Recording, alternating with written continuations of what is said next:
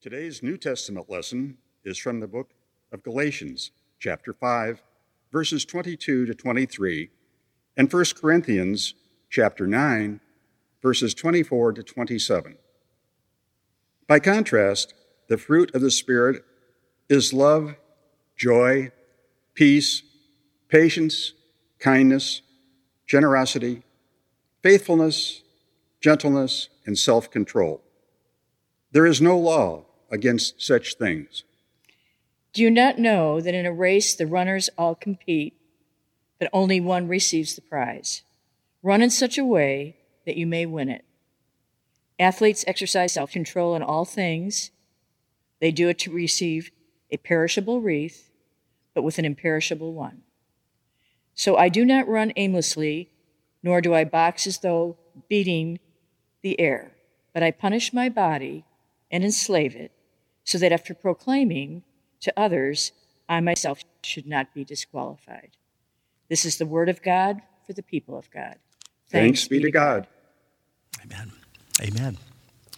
Once again, friends, it's a great joy to be with you in your homes and to share the good news of the gospel as we begin the conclusion now of this series that we started about 2 months ago on the fruit of the Spirit. It's interesting, too, that this is really the conclusion of an entire year that we have spent looking at the wisdom material or the wisdom literature in the sacred canon in the Bible. If you'll remember, those of you who were with us back in August, the second Sunday in August, we began a series on Proverbs called Wise Up, in which we began to think about this idea that wisdom begins with the fear of God, with reverence for the Lord. And we did a series on Proverbs. And then we moved to the book of Ecclesiastes in a series called Chasing the Wind, where we talked about how often we seek for fulfillment in all the wrong perspectives, all the wrong places before we return back to the source of all wisdom. And then we took a look at Job one day before the tornado in Nashville, 1 week before the pandemic. We began this series where we sat with Job and we began to ask the hard questions. Why suffering? Why me? Why do bad things happen to good people? And then after Easter, we ran to the fruits of the Spirit, which is embodied wisdom. And as Casey said in her children's sermon, we've been doing this now for 2 months. And what's interesting to me is this entire series about the fruit of the Spirit, or embodied wisdom, has been done in a context of disembodied fellowship, where we've not been able to be in person with one another during this season of physical distancing. And who knew when we started last fall the kind of wisdom and fruit that would be necessary, that would be needed from the body of Christ right now. God knew. And so today we come to the conclusion, to the last and final fruit of the Spirit, the last characteristic, if you will, of those who embody Christ, the fruit of self-control. Somebody asked me the other day, is the sequence of these 9 fruits, is the order of these 9 fruits significant to us? Are they listed from greatest to least? And I gave a short answer, which is unusual for me. I said, no, I don't think so. I mean, to be sure, the first fruit is the greatest. Love is the premier, the preeminent fruit of the entire basket. And as we've said all along, to some degree, all the other fruits are really expressions of love. That's true. But I've noticed that whenever Paul in his writing gives a list or a litany of things, that whatever he mentions first and last, those 2 things tend to be the most important. And so I think we can say with assurance that this last fruit is very critical.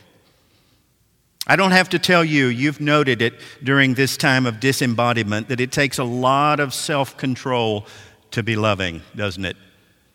It takes a lot of self-control to be joyful, to be peaceful, to be patient and kind. It takes tremendous self-control to be good, to be faithful, to be gentle. And so I think you can make a case for the fact that the Apostle Paul intentionally bookends the fruits of the Spirit with the two most necessary attributes, which are love and self-control. The word in Greek is enkrateia, which literally just means self-mastery, mastering yourself, or self-restraint, self-discipline. Here's what Paul doesn't mean by that term. He is not saying that self-control is self-controlling self. He's saying that self-control is self in submission to the power of God. Self-dying to ourselves in order to be obedient to Christ and to His Holy Spirit that is within us. Now, it's interesting that you can find numerous verses, particularly in the Proverbs, that stress the importance of self-control, like Proverbs 25, verse 28. Like a city whose walls are broken down is a person who lacks self-control. Is that ever true? Or Proverbs 16, verse 32. It is better to be patient than to be powerful. It is better to win control over yourself than to win control over cities. Those two verses remind me a little bit of Elie Wiesel, the Jewish Holocaust survivor, wonderful writer, who once wrote these words. Listen to this. Ultimately, the only power to which man should aspire is that which he exercises over himself. It's interesting that Paul says the same kind of thing to his young protege, Timothy. In the second epistle, chapter 1, verse 7, God did not give us a spirit of cowardice, but rather a spirit of power, a spirit of love, and a spirit of self-control. There it is again, enkrateia. Now, to help us understand, to help us grasp the importance of this fruit, it's interesting that Paul uses an analogy from the world of sports. Now, I'm dating myself here, but does anybody remember when we used to have sports? Anybody remember any of that? We have been on a sports fast for 4 months now. And some of you, there was no March Madness. There was no Masters golf tournament in April. There was no playoffs in hockey. There was no soccer. There was no baseball. We just went cold turkey from all sports. In fact, times for us have gotten so desperate that I've taken up frisbee golf and cornhole. That's about all the sports, until we discovered this week that Major League Baseball is starting back on the weekend of July 24th. Oh, there's revival in the air for baseball, and we're all excited about that. In 1 Corinthians 9, Paul uses the example of an athlete to teach us about self-control. In effect, the apostle says it takes the same kind of training, it takes the same kind of unwavering focus and discipline to be a disciple as it takes to be a world-class athlete. Now, I'm convinced that when Paul was writing this letter to the Corinthians, the venue that he had in mind was the Isthmian Games. The Isthmian Games, that competition was second only to the Olympics in terms of prestige and fame. The city of Corinth would host the Isthmian Games every other year, every 2 years, and competition included not only athletics, but poetry and music. And in the athletic domain, it included things like running, wrestling, and boxing, two of which are cited in 1 Corinthians 9 in Paul's text, running and boxing.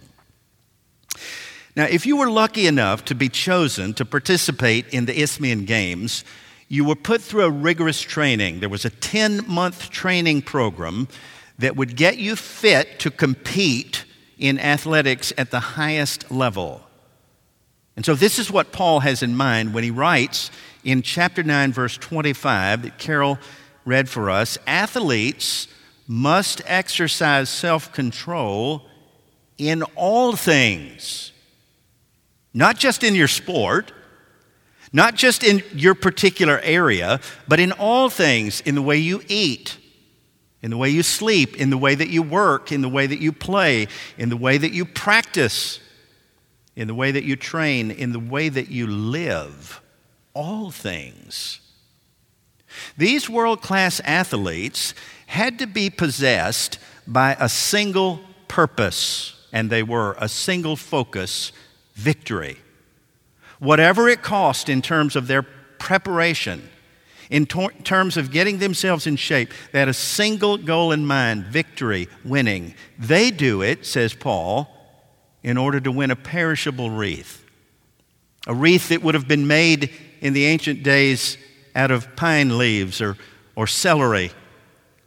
But we do it, says Paul, for an imperishable wreath, for one that does not fade and wither with time.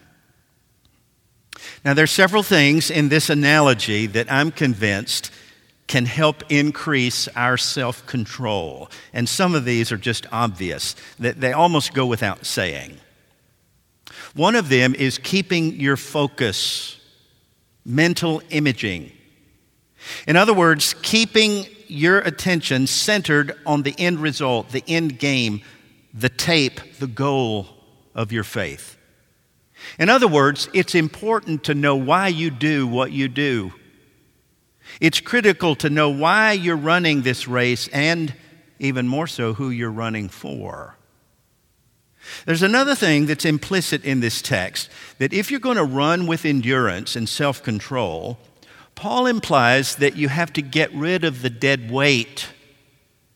You have to cast off everything that may hinder you and hold you back. In fact, Hebrews 12 picks up on this imagery. Listen to these words, Hebrews 12, 1 through 2. Therefore, since we are surrounded by such a great cloud of witnesses, let us throw off everything that hinders us and the sin that so easily entangles us, and let us run with perseverance the race marked out before us, fixing our eyes on Jesus, the pioneer and the perfecter of our faith. All those things are important, but there's one other thing I think that is implicit in this text that all athletes understand early on in their training. You have to learn to run with pain. You have to keep moving. You have to keep going even when you're hurting. Now, I'm not a marathon runner, but I know those who are, and I'm impressed by them. And I've been told by those who go 26.2 miles that the most difficult part of the race is not the start. Anybody can start. It's not even the finish, they say. The most difficult part of the marathon is between mile 18 and 23. In other words, 2/3 of the way into the race. That's where it becomes most difficult. They can hold a steady pace in the majority of the race, but somewhere between mile 18 and 23, they hit a wall. They hit a deep weariness, a fatigue, physically and mentally. They describe it as something that happens where self-doubt begins to creep in. The aches and pains of every step in every joint cause the runner to wonder, can I finish? And sometimes to wonder, why did I even start in the first place? If you're going to run the race, you have to learn to run with pain. Or as we used to say in baseball, no pain, no gain. And what Paul is saying is, that's not only true for athletes, that's true for disciples. Jesus made no bones about it. He was pretty clear when he said, whoever comes after me, you're going to have to deny yourself. You're going to pick up a cross and follow me. Paul echoes that sentiment in the last chapter in Galatians 6, where he says, you must learn not only to pull your own weight, you must learn to shoulder the burdens of others who are beside you. I think that Paul was an athlete. I know that he respected great athletes. And we also know that Paul knew about pain, didn't he? In fact, in 2 Corinthians 11, isn't it interesting that Paul actually inventories his pain? He itemizes his suffering. He talks about his beatings because of his faith. He talks about being stoned because of his faith. He talks about shipwrecks and persecution. He talks about criticism and harassment. He talks about toil and hardship. He talks about staying up all night, sleepless nights, hunger and thirst, being cold and naked. And in addition, he adds the most stressful part for Paul was his concern for the church that he served. It's interesting that if ever Paul boasted, and he did from time to time, it was never about his strength. It was about his weakness.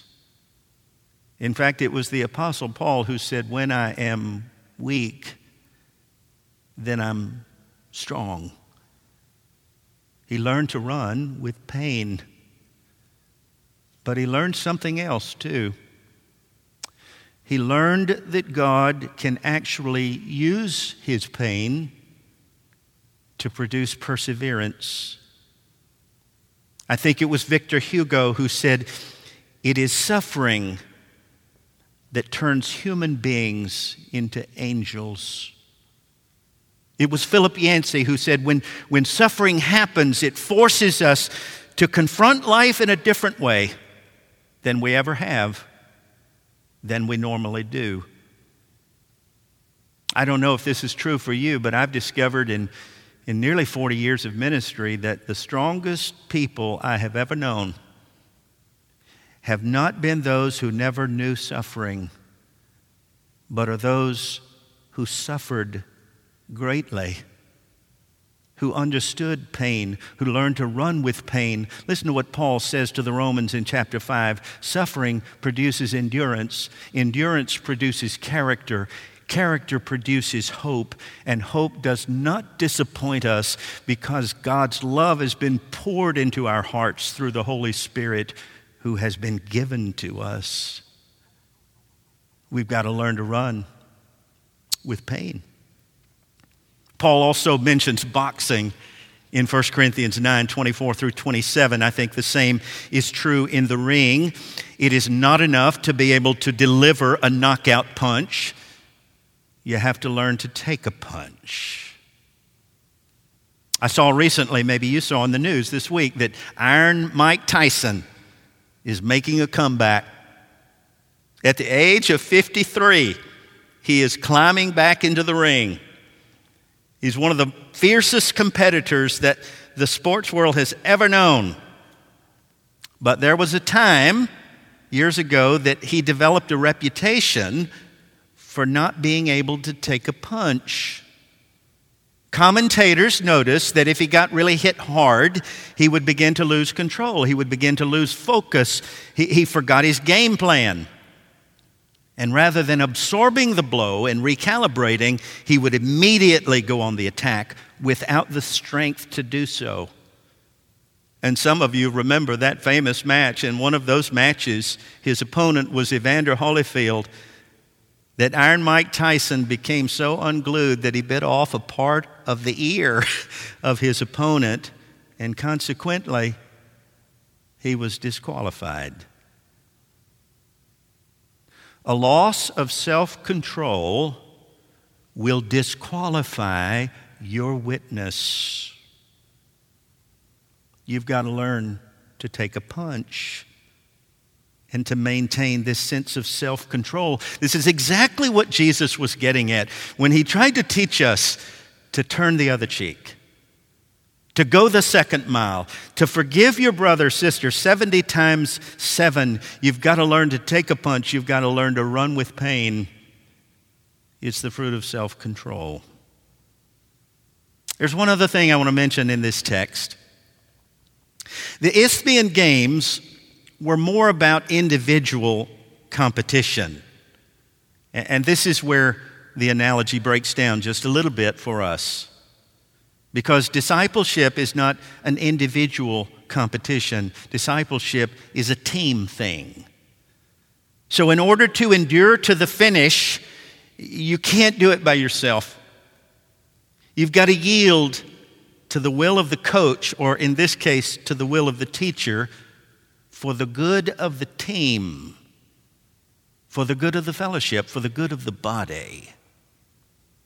Dr. William Schaffner is professor of infectious diseases at Vanderbilt. He's a wonderful scientist and a wonderful man.